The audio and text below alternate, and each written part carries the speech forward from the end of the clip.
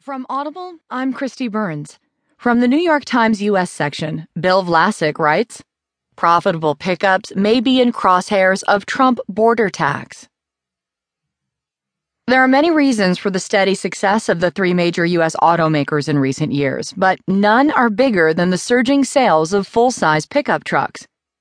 General Motors, Ford Motor, and Fiat Chrysler dominate the segment in the U.S. market, and they rely on pickups for a size